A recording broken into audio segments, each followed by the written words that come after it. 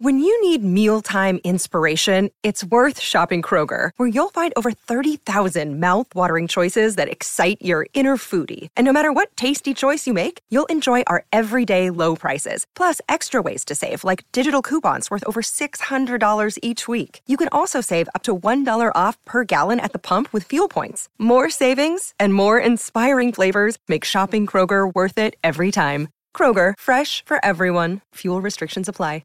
This podcast is sponsored by Ramp. Are you the decision maker in your company? Consider this. For the first time in decades, there's a better option for a corporate card and spend management platform. Meet Ramp, the only corporate card and spend management system designed to help you spend less money so you can make more. Most corporate credit cards offer points as incentives, but those points amount to less than their worth in real cash value. Ramp's business cards offer you cash back, real money in your pocket. Plus, you control who spends what with each vendor. And Ramp software collects and verifies receipts automatically, which means you'll stop wasteful spending and close your books in hours instead of days. Businesses that use Ramp add up to 5% to their bottom line the first year.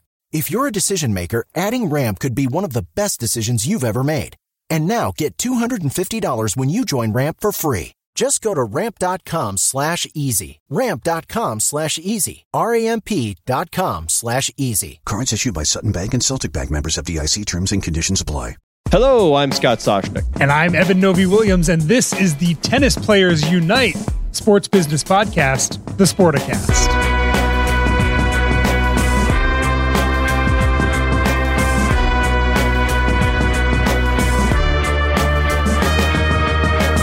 All right, Ahmad Nassar, we do this all the time. At least I do. I put Eben on the spot, the guests on the spot. How'd you like his open? It was okay, right? I like that. That's pretty good. That was pretty good. Well, I would think as like the new leader of the Pro Tennis Player Association, you're like, yeah, that was really great. I really like it. I don't know. I think it lacked a little umph. This is the U.S. Open, Serena's farewell. That was, to put it in the parlance of the sport, I would say it was a let. He gets another chance. I'm going to give him another chance. Would you like another chance, sir? If I need to do it again, sure. Well, go for it. Let me see if you had a second serve on the Open and you realized you needed some oomph. Let's go. Let's hear it. Okay, hold on a second. Let me think about this. Think about it. Oh my God. This is why he was never a great athlete, Ahmad. He was a lightweight football player at Princeton University. Okay, we can go again if you want, Scott. We can go again. Oh no, I'm just going to let you go. I'm not recording the whole thing. Go. Let's hear you. And I'm Evan Novi-Williams, and this is the Changing Forever the Economics of Tennis sports business podcast, the Sporticast. The guest can't see Ahmad, but he's got a big smile on his face. I like it even better. All right, today's guest, Ahmad Nassar, longtime friend of the program. Ahmad, so you got a new gig. If somebody says to you, what do you do? All right, you're at a cocktail party. What do you do? You say what? I work with groups of athletes, and I've spent my career working with different groups of athletes. And as of last week, I'm very fortunate to be working with a new group of athletes in men's and women's tennis players.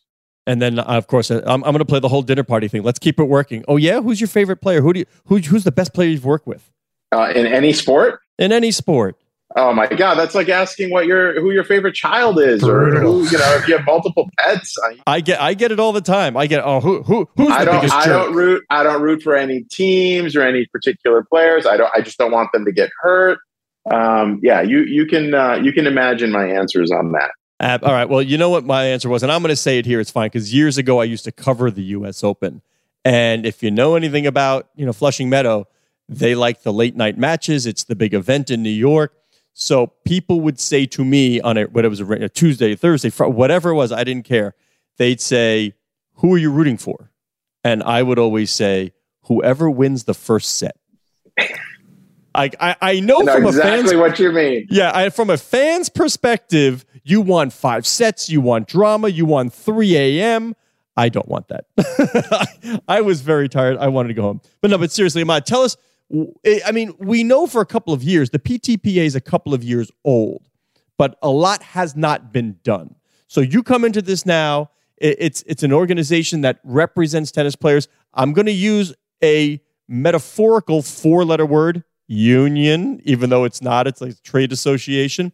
And also a for-profit. I said metaphorical 4-letter word. You might want to count those letters again. My God, it's nobody. If I want people to ignore me, I'll go talk to my son. Jeez.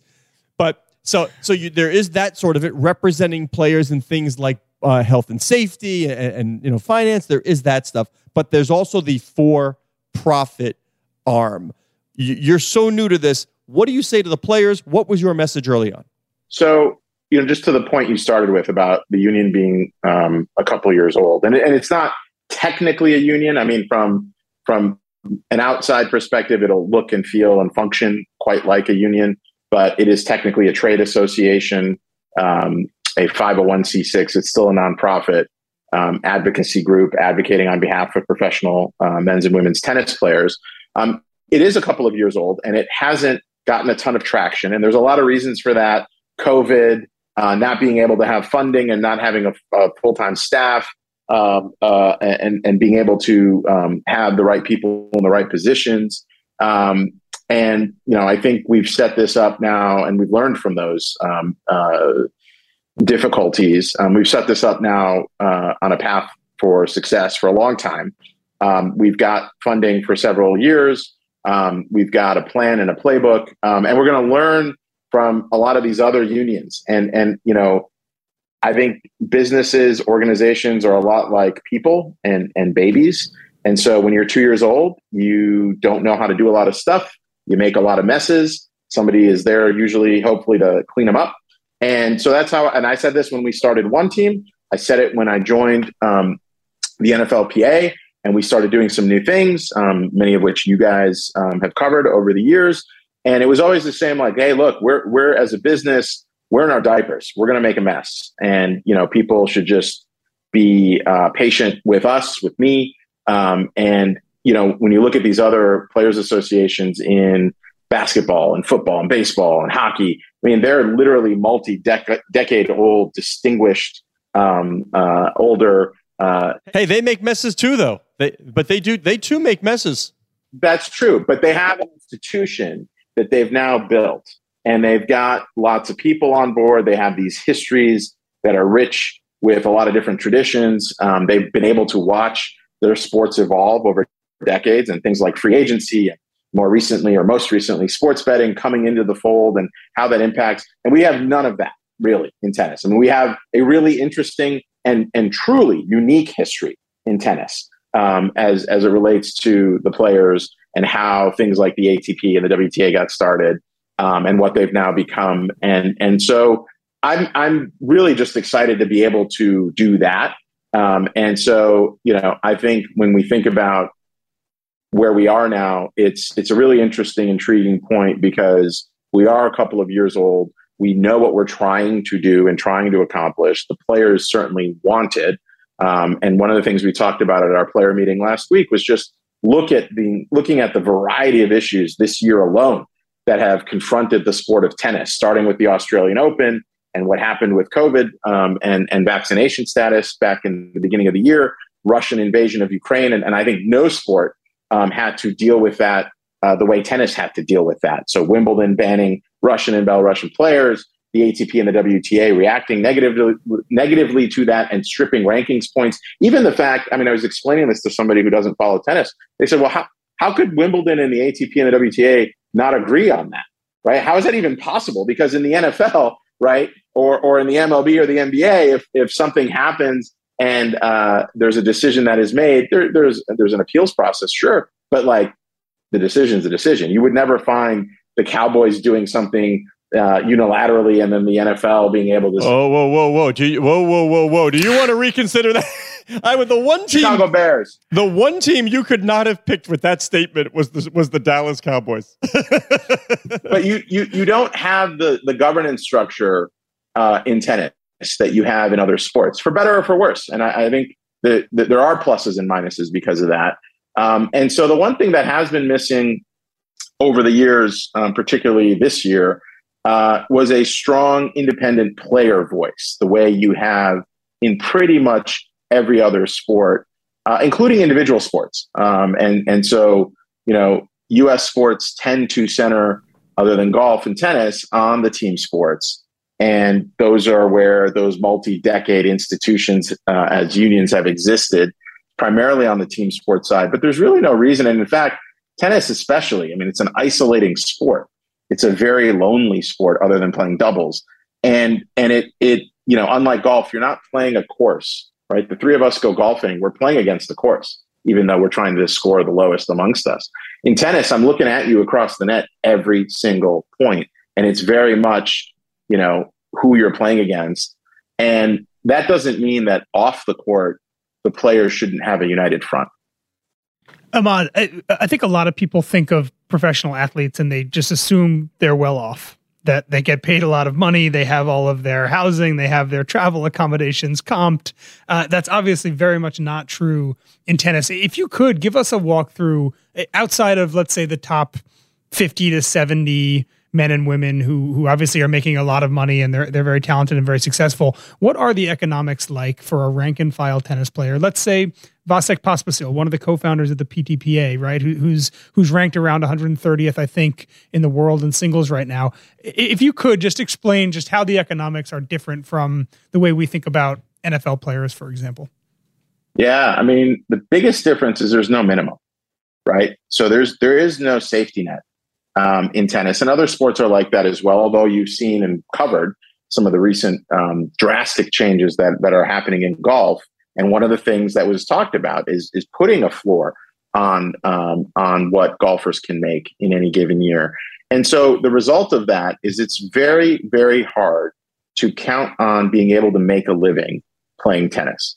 And it is, I used the word lonely and isolate, or the words lonely and isolating earlier. The financial aspect of it makes it even harder. And so you don't have a minimum.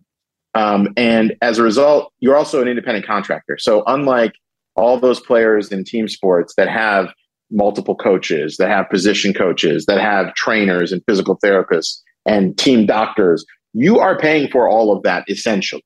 And so when you decide to play here in New York at the US Open and you're traveling from Italy, for example, you are flying your coach if you have one. Many players don't because it's not economically worth it.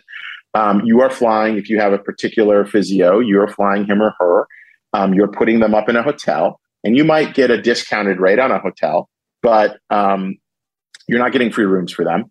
You have a free room as long as you're in the tournament, but you're not. You don't have extra rooms per se, and so that really adds up. And if you happen to lose, and we're talking about the U.S. Open because we're sitting here during the U.S. Open, and the minimum is $80,000, right? Even if you play, if you make the main draw and you play and lose in the first round, you get $80,000, which sounds pretty phenomenal for one match. And the numbers vary slightly across Wimbledon, the French Open, the Australian Open. But those are 4 tournaments a year. Pretty hard to qualify for those tournaments. And that's it, right? Because then you go on and there's every week, during the season, multiple tournaments that you could play in, that you could choose to play in. And so you have to weigh the costs of travel, maybe closer to home, maybe further away. Who do you bring to each of those tournaments? Any training costs? Vasek, you brought up, who has taught me an incredible amount over the last several months about really the side of the sport that you don't see. And so Vasek had climbed, you mentioned he's, under 100 now ranking wise. He had been in I think the high 20s at some point over the last few years at his peak. And, he got injured. And so that whole, explaining that story of having to find the right doctor and talk to multiple doctors and then paying for some of the rehab and some of the medical expenses and just having to deal with that. And then meanwhile, the way tennis is rolling, rankings work. If you don't play, you drift and sink like a stone, right? I mean, that's how it works. And so then you have to build your ranking back up. And so all of that takes time, and you are literally getting zeros. You are not getting a paycheck. It is not like an NFL player or an MLB player or an NBA player who is injured and on an injured list or something like that, disabled list, and they are still getting paid, right? There's nothing like that. There's no salary component to it. And so that makes the economics of the sport really, really tough outside of really the consistent top 25. on the men's women's side. And because you might crack that top 50, but depending, you may not stay there.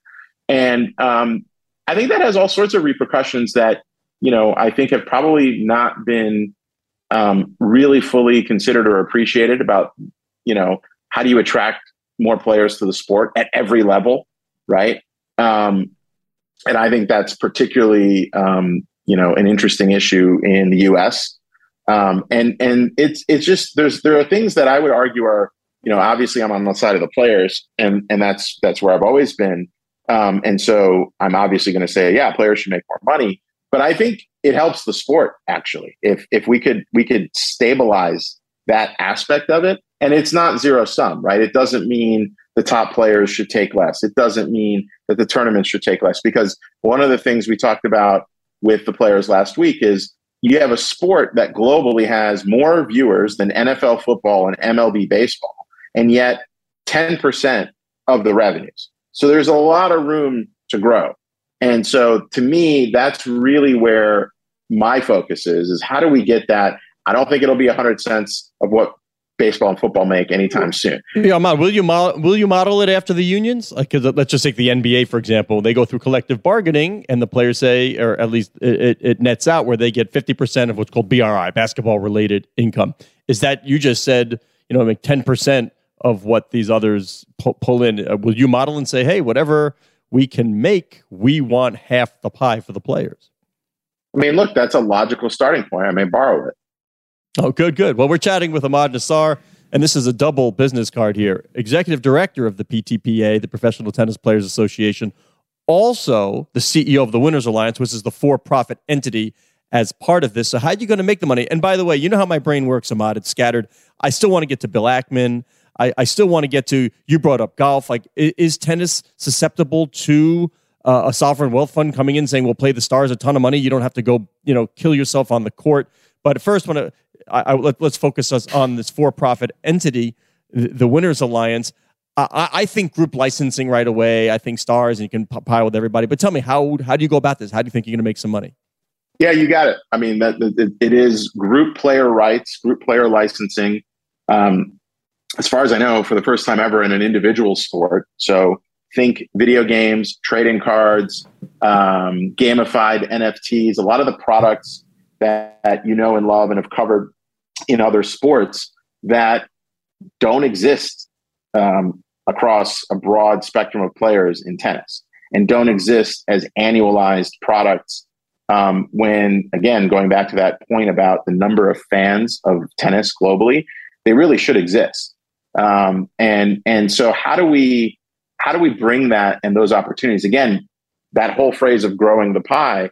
Here's a really easy, and it's not easy, but it's incremental opportunities. And by the way, that's a base, right? Tom Brady gets the same number for Madden as every other player that's in that game from a royalty standpoint. But when he's on the cover of the game for EA, he makes an incremental marketing, an endorsement deal, dollar amount that he keeps entirely. And if that game, though, the base game that everybody's paid an equal share royalty on doesn't exist, then that incremental opportunity, which ends up for Tom Brady being much, much more material than the base equal share royalty, it doesn't exist, right? And if you think about trading cards, another area that we spent the better part of the last 2 years really reinventing with our friends at Fanatics and that whole evolution or revolution in the trading card space. You have a piece of cardboard that, but for the image of the athlete that's on it, is literally worthless, right? I mean, it's a piece of cardboard. There's nothing, at least EA, they have the artists, they're making a game, there's mechanics, there's coding, there's all sorts of things that have to go in it. And then having the players actually in the game makes it that much better. Trading cards, it's literally a piece of paper. And if that piece of cardboard has a player's not just image, but autograph on it, and a piece of their jersey or a piece, right? I mean, it's that much more valuable. We're sitting here talking about trading cards a day or two after that. All right, I'm going to give you an idea, Ahmad. Not that you're not a smart guy, you can't come up with it yourself, but what I'm seeing here is you're going to take the strings out of the racket and the grip out of the racket after you win the U.S. Open, cut it into the tiniest of pieces, and that trading card will come with a little piece of gut string that was actually part of the racket at the U.S. Open or Wimbledon, whatever it may be. There you go. I mean, right? These are the Great kinds advice. of discussions. There we go. Thank you. We're gonna put you in the equal share pool, Scott. I'll get my usual commission of 0.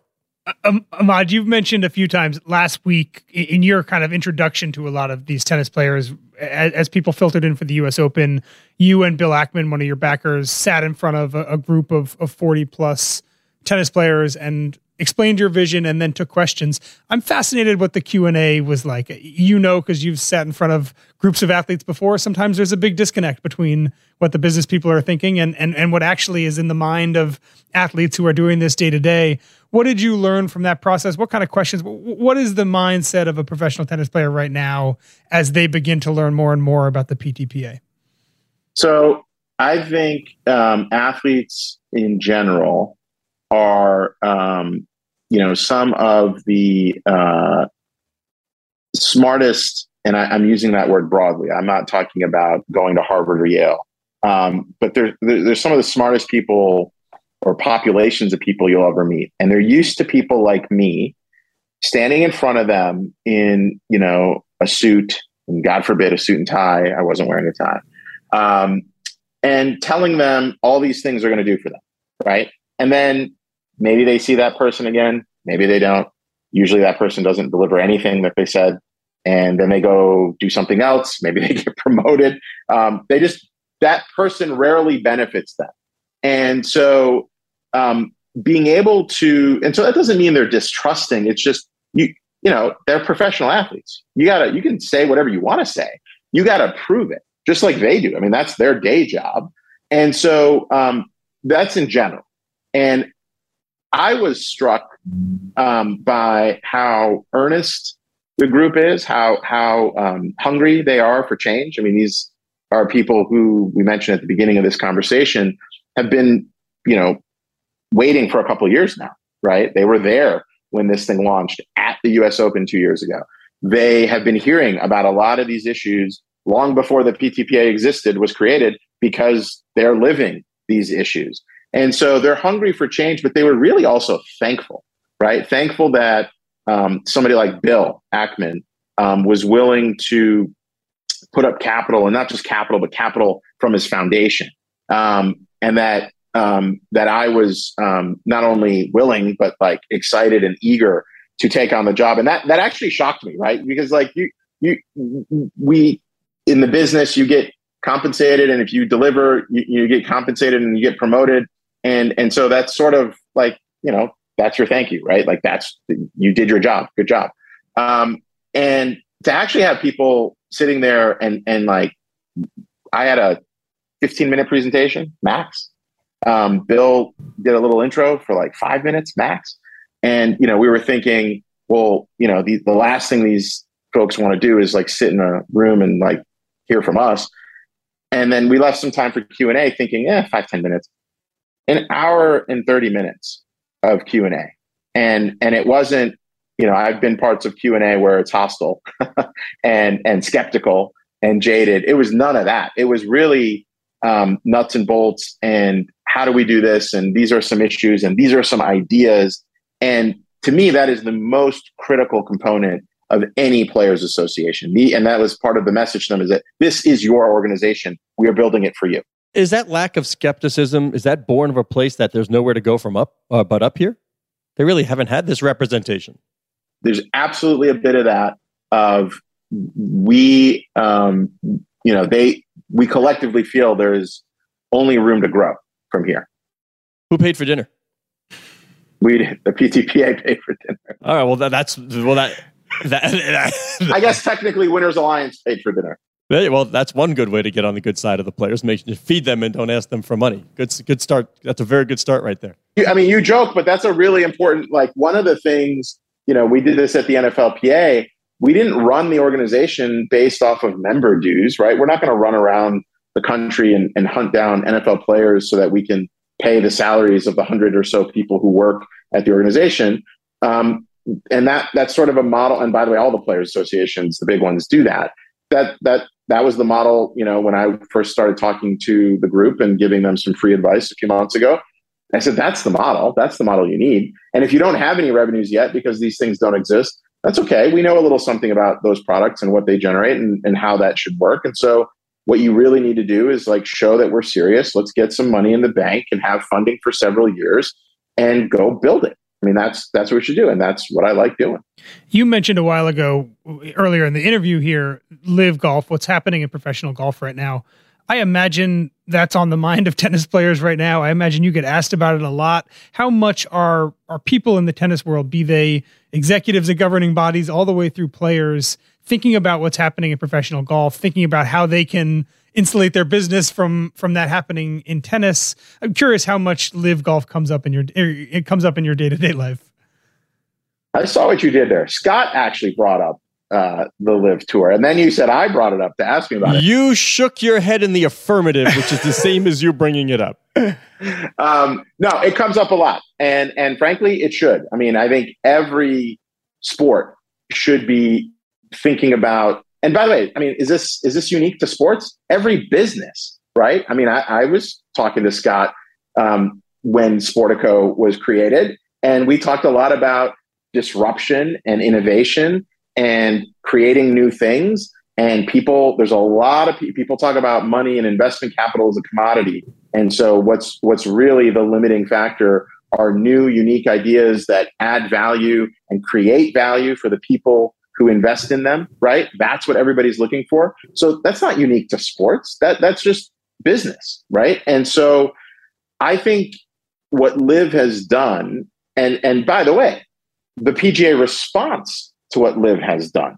because I look at it from the outside and say, well, whether I'm Rory McIlroy and Tiger Woods and I'm stuck with the PGA, or I'm Phil Mickelson or any of the other players who have joined the Live Tour, I now am playing for more money than I was 6 months ago, right?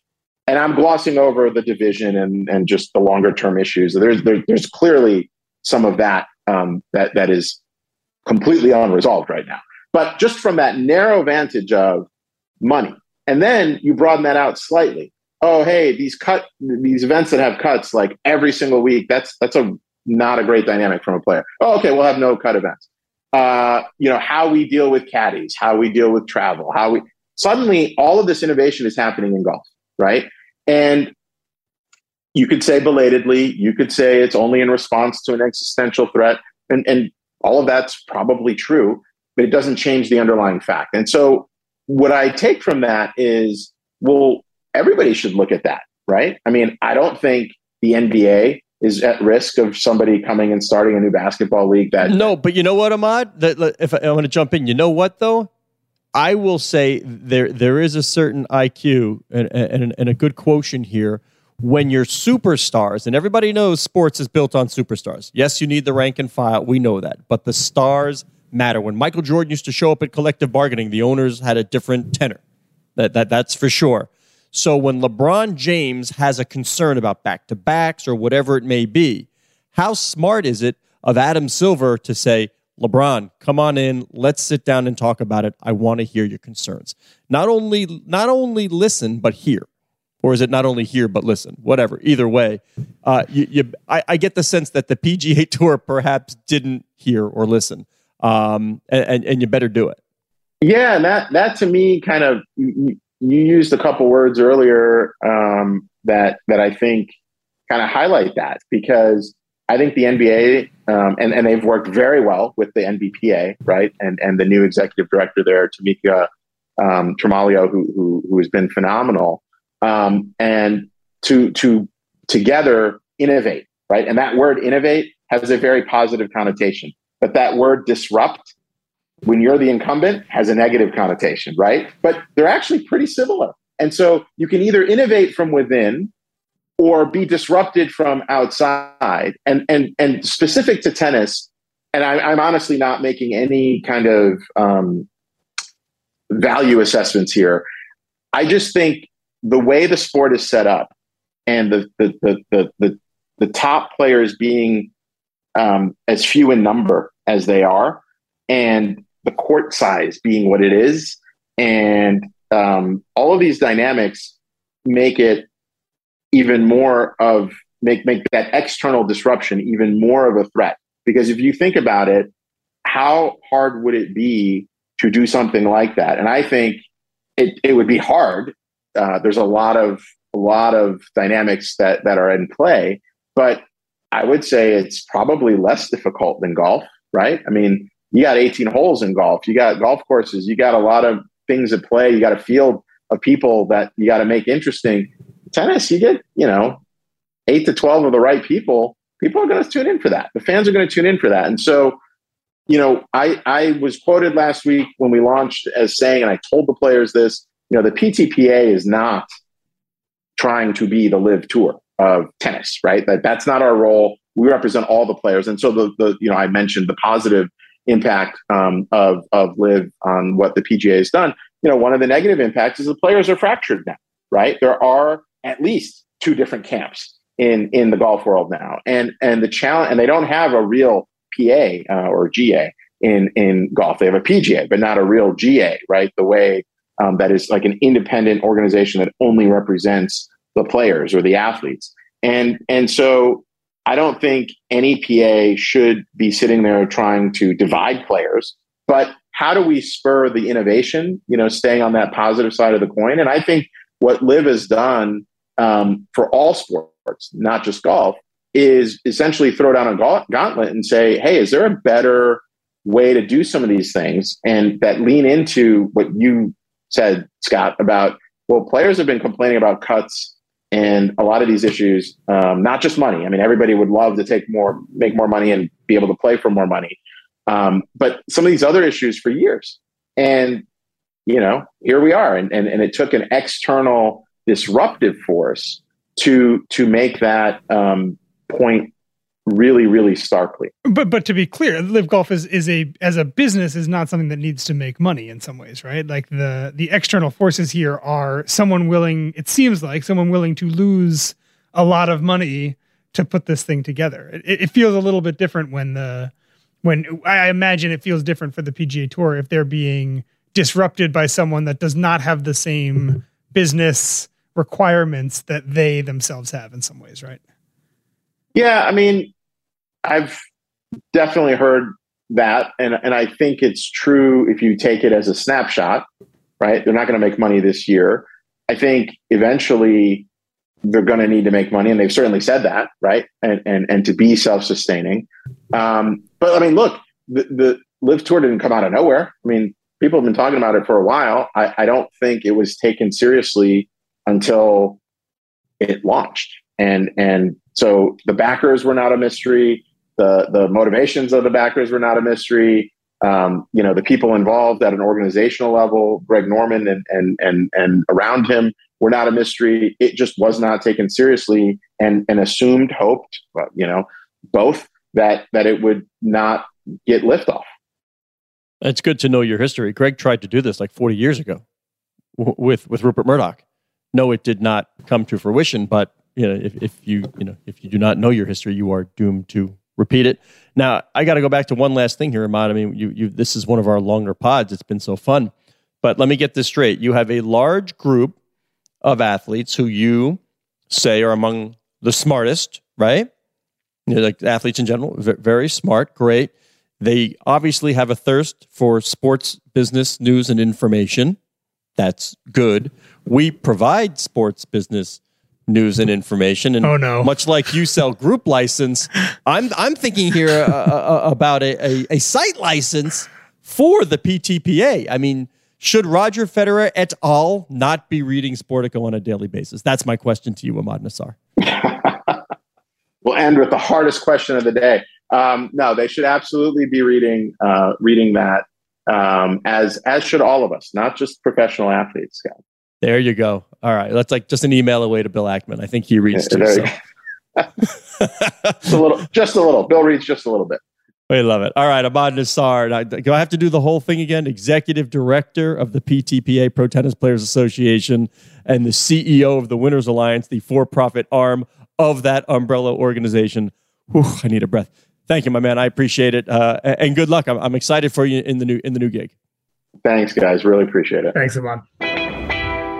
Great conversation, Eben. We've known Ahmad for quite some time. We've seen his work in growing, Players Inc. and one team. There is a big push now with group license, with player data, trading cards, video games. He mentioned it all. I'm just interested to see how he brings sort of this disparate interests.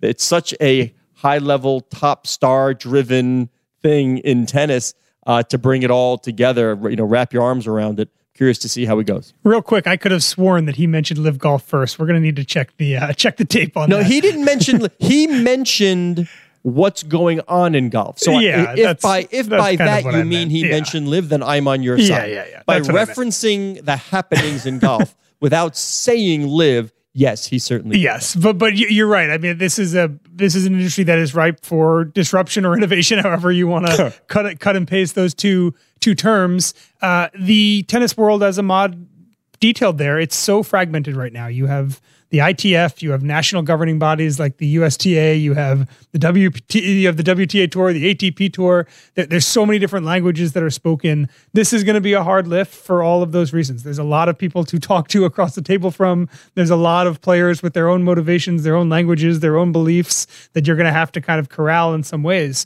But if Ahmad and Bill Ackman and Novak Djokovic and Vasek Pospisil, if they can all put this together, I think Ahmad made a really good case for the fact that players right now, one, are maybe not making the percentage of revenue that they maybe should, and two, that maybe the sport as a whole is not bringing in the revenue that it should. And sure, a better relationship with its players could certainly be something that achieves both those goals.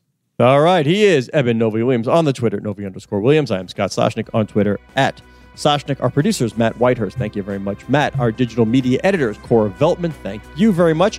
She loves it when I remind you that the show can be found at Sporticast, which is the hub of what will soon become the Sportico Media Network.